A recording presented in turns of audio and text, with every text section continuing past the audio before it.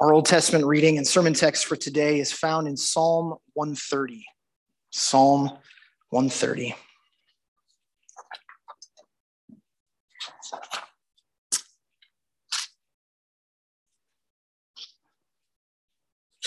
Out of the depths I cry to you, O Lord. O Lord, hear my voice. Let your ears be attentive to the voice of my pleas for mercy. If you, O Lord, should mark iniquities, O Lord, who could stand? But with you there is forgiveness, that you may be feared. I wait for the Lord, my soul waits, and in his word I hope. My soul waits for the Lord more than watchmen for the morning, more than watchmen for the morning. O Israel, hope in the Lord, for with the Lord there is steadfast love, and with him is plentiful redemption, and he will redeem Israel from all his iniquities. This is the word of the Lord. Thanks be to God. Let's pray. Heavenly Father, we come not of the cleanness of our hands, out of the cleanliness of our minds or hearts, but we come because you invite us. You spoke and we came into existence. You say, come, and we come. We come to hear your word. We come to be changed by it. May the words of my mouth and the meditations of our hearts be glorifying in your sight, the Lord, our rock and our Redeemer. In Christ's name we pray. Amen. You may be seated.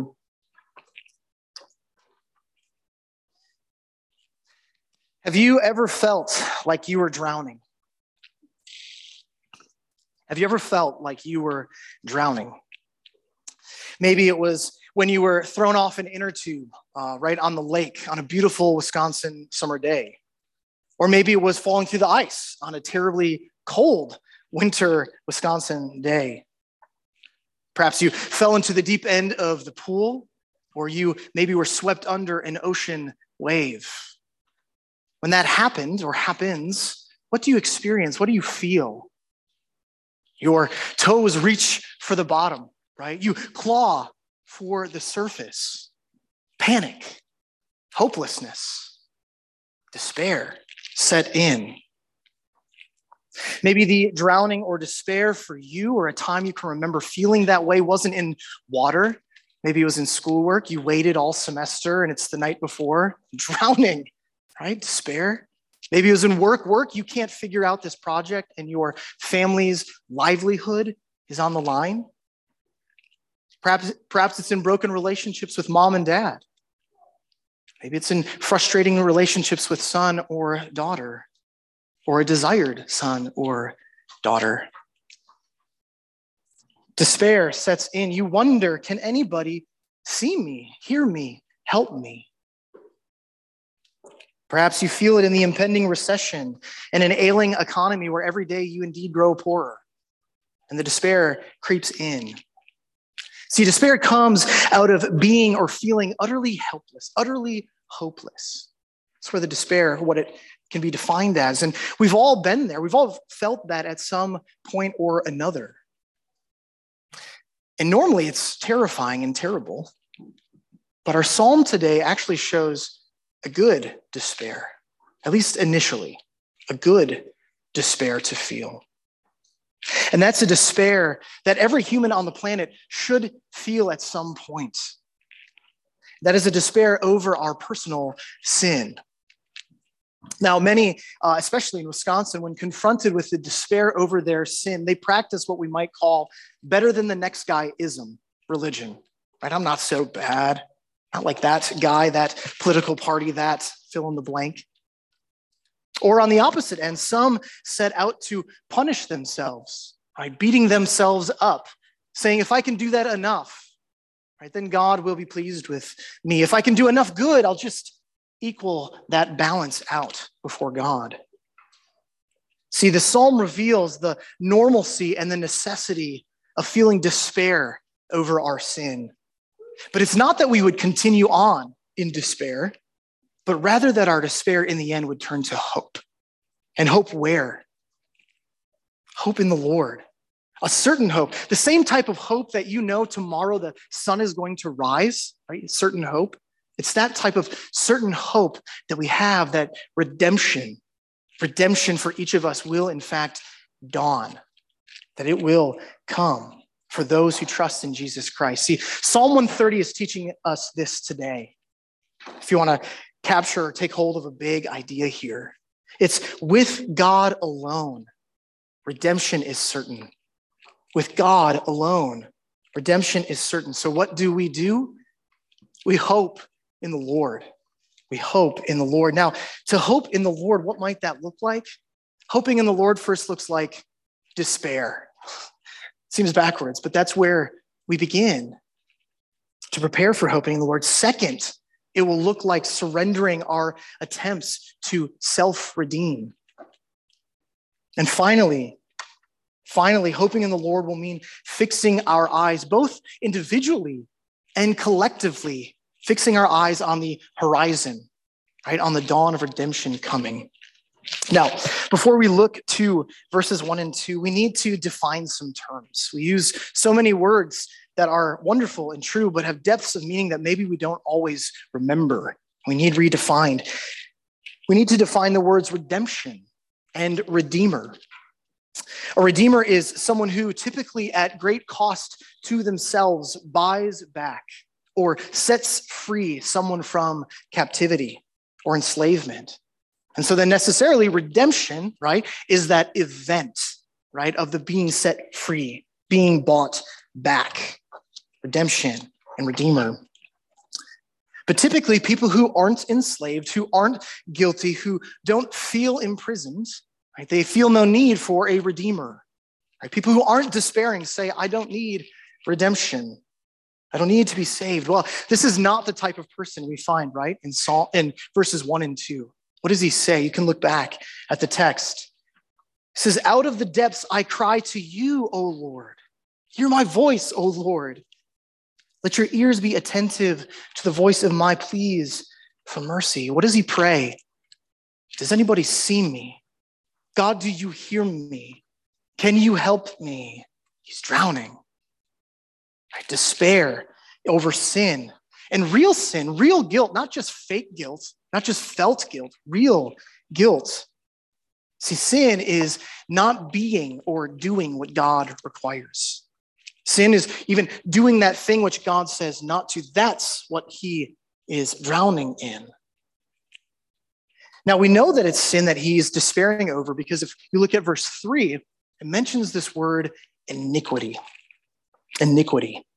Iniquity is another word for sin, yes, but it carries at times the sense of almost perversity, right? A grossness or a greatness to it. There's a weightiness to iniquity.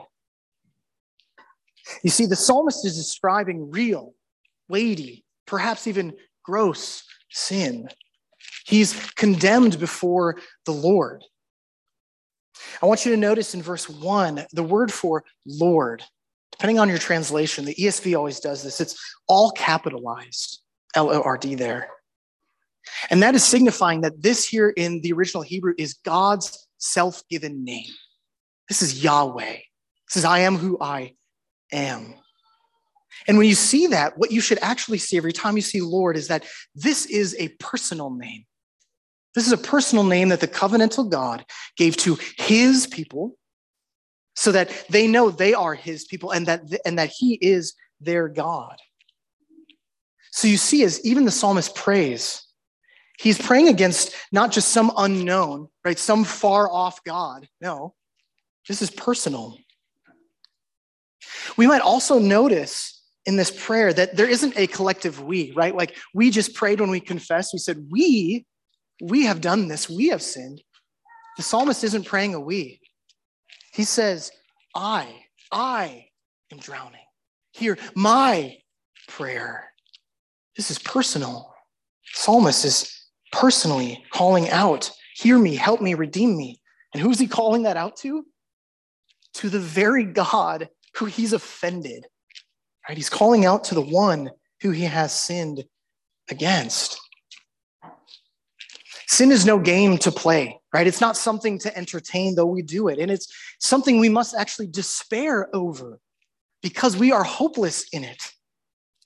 In fact, it is a slap in the face of the one who created mountains, right? Who created oceans. He's the one who actually chose your eye color. right? He's the one who forms the contours of your personality. It's that one, the personal God, that our sin is a slap in the face to. My wife and I, we spent several years in the Middle East working with Muslim students, most specifically. And at times I found it difficult to help them understand the personal nature of our sin against God. Now, part of this is due to a differing understanding between the Bible and the Quran. I said that in a very Arabic-sounding way, the Quran, as to what sin actually is, what sin is. But there is often one illustration that hit home. It went like this. Stick with me. Imagine you slapped a rock. What would happen? Ow, right? What if you slapped a child? Don't do this. Maybe you'd be bitten, right? Maybe they'd squeal. What if you slapped a man on the street? What might you expect? Probably a punch in the face, perhaps. What about a police officer? Maybe a similar reaction, or maybe a fine, or maybe you're taken to jail. Now, let's imagine you slapped the president, or we'll say a dictator in a far more lawless land. What might happen to you? Torture? Death, perhaps? Now, what if you slapped the God who created the sun and the moon? The one who created every living and non-living thing in the entire universe. The one who made your mind, right? The one who made your laugh. That one. The one who gives you the ability to grieve or to enjoy one another. What if you personally and profoundly offended that God? The psalmist has. You have. I have. That is what our sin is. It is a personal offense to a personal God who holds us in the very palm of his hand every day. That's what our sin is. And you see, our sin is actually firstly against God. There's the story of King David in the Old Testament where King David is the greatest king ever. He really is.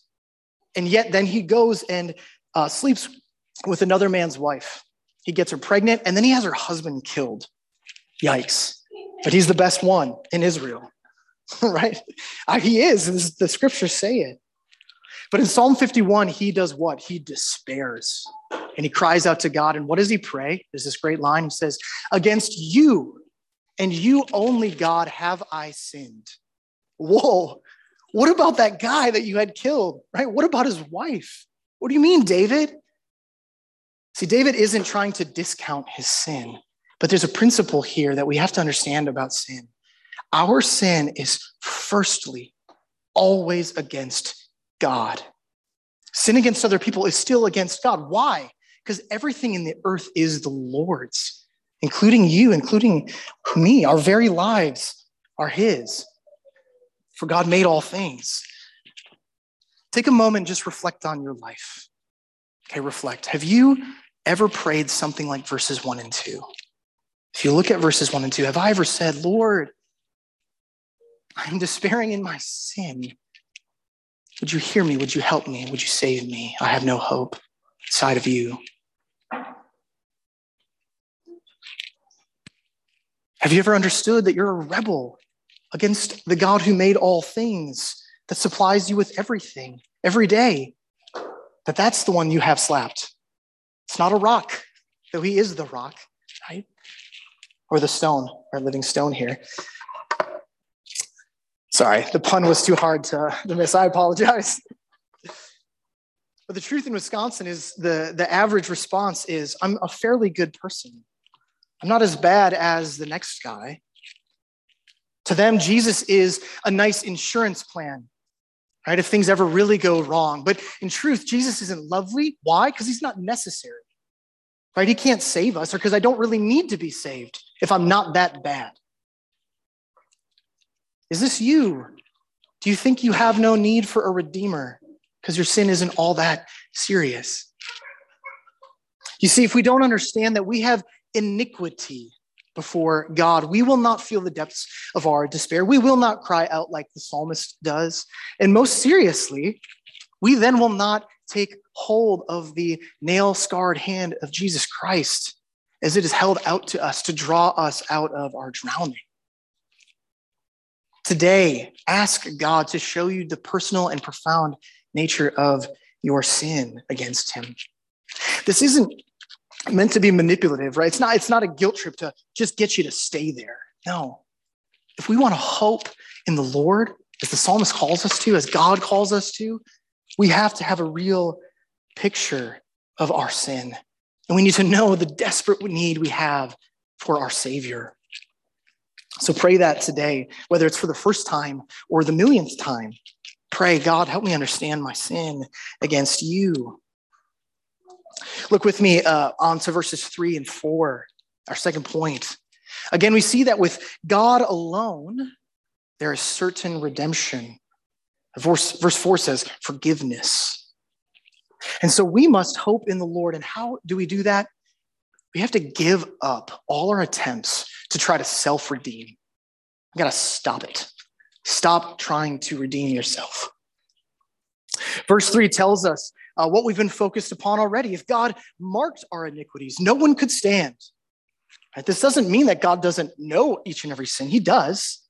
But verse 4 is this setup. Verse 3 is a setup for verse 4, which says this: but with you, God, Lord, there is forgiveness. Define terms. Forgiveness, what is it? Forgiveness is to cancel debt. It's the debt of another. And this includes letting go of anger. It includes letting go of resentment and bitterness with that. See, the Lord, instead of counting each sin as though our sins were on some score sheet, right? God instead offers forgiveness. So what kind? I mean, this should be a natural question, right? There's forgiveness. What kind? What kind of forgiveness?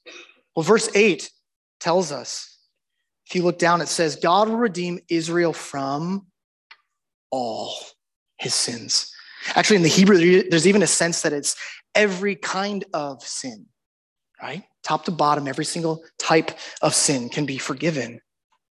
Friends, this means for us that there is not a sin that is too ugly, a sin that is too gross, too devilish, that you and I cannot be forgiven for. That does not mean there may not be consequences for our sin in this life. There may be consequences that put someone in jail in confessing such sin, but they're yet forgiven in Christ. Consequences in this life, but forgiveness is available. So if you look at verse 4, why does God offer forgiveness, redemption? Verse 4 says, so that we would fear him. That's kind of strange at first glance. Fearing God, maybe a very simplistic definition, is to live in right reverence before God. The sense of living coram Deo, they say, before the face of God, rightly revering him. That's to live with fear of the Lord. Consider this example. If your boss or your teacher, perhaps, were to forgive you when you ruined a project, or mom and dad forgive you when you break that very precious item in the house, do you want to run away? Do you want to move away from that person, or rather do you want to move in closer? The one with authority has shown you mercy and kindness. You revere such a person. Forgiveness leads to greater fear of God, good fear of God. And so verse 4 is such good news for our despairing hearts. It's meant to be. But for some of us, no matter how often God's forgiveness is offered, we actually refuse to receive it, or we refuse to believe it's actually been made ours. When I was 18, I remember being entirely uninterested in God. Somehow a friend did a classic bait and switch and got me to a Christian men's conference. Way to go. He said basketball, and I was there. But I saw something that was absolutely astonishing. I saw grown men, my age, my peers and older. They were boldly confessing their sin, not bragging about the sin that they had been doing. And they did it with hope and with assurance that God forgave them. See, no one had to tell me that I was a sinner. I knew that. But to hear that I could be redeemed, wow. I was set on a path to a deepening faith in Jesus Christ. But what I learned over the coming years in college was that I never actually felt like I was forgiven. I even would try and go back. I'd message my friends or the people that I sinned against in my hometown, that place that I'm going back to so soon. And sooner or later, they'd start responding, Ben, we already did this. You already messaged me. The thing is, I couldn't get my hands clean or my heart clean. I didn't believe that I really had forgiveness. I would not receive the forgiveness that God had said was mine in Christ. Is this you? Do you know that you're forgiven? Or do you keep beating yourself up, trying to make yourself feel forgiven? Do you live with that sense of God doesn't really forgive me? God doesn't really want to be near me. Do you try to redeem yourself? Do you try to make it right over and over with others? Or do you try to self-redeem, perhaps doing the opposite thing? You don't turn outward to seek forgiveness, but perhaps you go destructive on yourself, beating yourself up. I'm so stupid. I'm so worthless. Who could love me? Perhaps you sacrifice blood. How? Maybe you cut yourself. Maybe you starve yourself, trying to get redemption through this. This is such a common thing in our culture. Trying to find relief, trying to find redemption somewhere. Maybe you feel guilty because you have hidden sins that you have told nobody about. Nobody. Sins that if you said them out loud, you're sure no one would forgive you. No, everyone would abandon you. Maybe they're sins from your youth. Maybe they're sins from last night. Maybe this perpetual guilt is from a persistent sin that you just can't overcome. Or frankly, maybe you don't want to. Here, the psalmist's prayer is this: with God, there is forgiveness. And it's shown by a Jesus who came to save who? Not the people who look like they had it all together. No, he came to seek and save the lost. Are you lost? Are you sick? Jesus came for you. That's who he came for. If we call ourselves something better, Wisconsinites, better than the next guyism, Jesus didn't come for us. We call ourselves sinners because we are, because that's who Jesus came for. The self-help world, which was a $13 billion industry, I think last year, says you just need to forgive yourself. Just forgive yourself and you'll be okay. Well, perhaps you do need to forgive yourself, but remember, even your sin against yourself is firstly against who? God, the one who made you. Only God has the authority to forgive or condemn. So if God says you are forgiven, you are forgiven. That feeling that you have that I'm not forgiven, you know what it is? It's a feeling. You don't get to decide if you're guilty before God. He does. And if he says you are forgiven, you are forgiven. He doesn't take accord or record your sins anymore. Hebrews 10:17, it says, God says this to those who trust in Christ: I will remember their sins no more. With the triune God alone, there's certain redemption. So what do? We hope in the Lord. You must surrender your attempts at self-redeeming. You need to lay them down. If you have hidden sin, sin that you can't overcome, sin that you haven't confessed, today's a good day to talk to someone about it. This week's a good time to sit down because Jesus came for you. You can say it out loud. You can.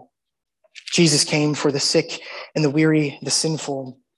If you're already doing this, but yet you still feel the guilt, that was my plight, you need to open your hands to the Lord and pray the same thing David does in Psalm 51. He says, restore to me the joy of my salvation. Something spiritual God actually needs to do in you to restore the joy of your salvation. Ask God to do that today.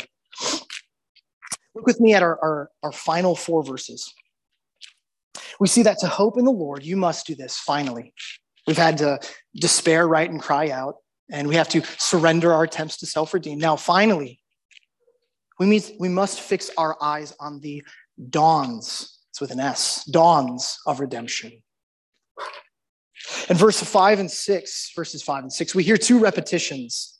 I wait, my soul waits. confident, expectant, waiting. Verse 6 says, my soul waits more than a watchman waits for the morning. Now, see, watchmen, what did they do? They stood in what felt like endless night, and they were waiting for two things. One, any sign of an enemy attack, or better yet, number two, the first light of dawn, right? Because it meant that their hope was realized. Morning's here. Dawn has come. So what is the psalmist waiting for? Because that's just an example. He says, I'm waiting more than that kind of guy. What is the psalmist waiting for? It says the Lord and his word. Some commentators suggest that because forgiveness in Israel is the topic here, redemption is the subject, the word here isn't just the general word. Yes, we do wait for the scripture, God's word, God to speak, but that the psalmist has in mind the Day of Atonement.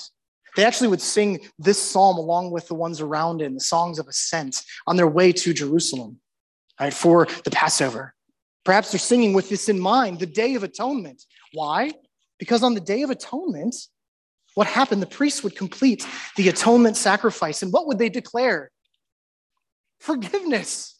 Forgiveness for all who love the Lord, for all who belong to him.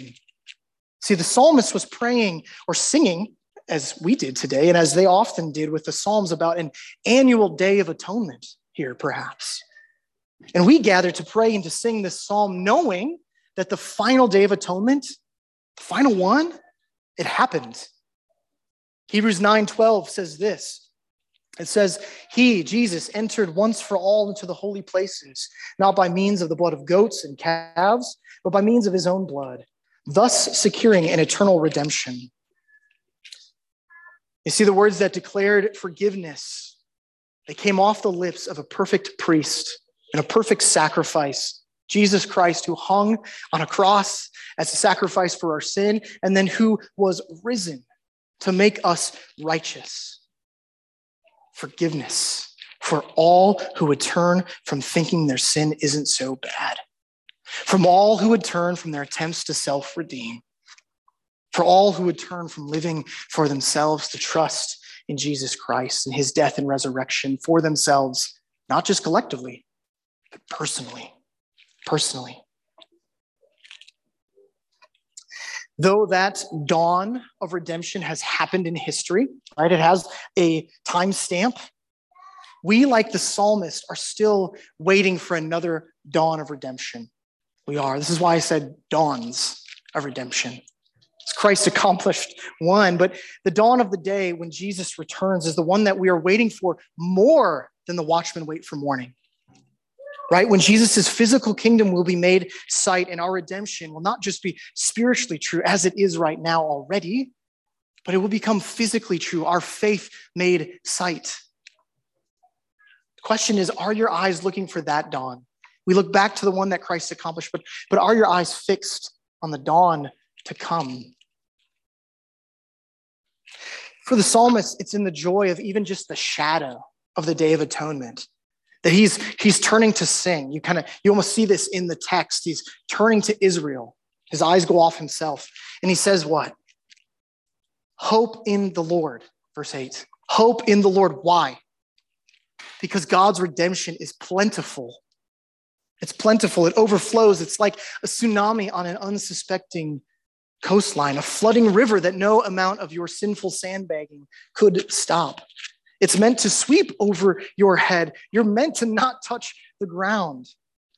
Church, you are to drown your sinful life in the blood of Christ, in his steadfast love, and in his certain redemption. The psalmist's invitation actually reminds me of this moment on the Oprah Winfrey Show. Stick with me. I know. It was in 2004. And she had everyone open this small white box. And inside the box was a key to a brand new car. And this hilarious scene ensues where she starts yelling this thing over and over again. She says, you get a car, and you get a car, and you get a car, and you get a car. It's hilarious. You should look it up. It's funny. But are we saying this to each other as the psalmist is? If you've believed in Christ, if you will trust in Christ today, the Lord through the psalmist is saying what? You get redemption.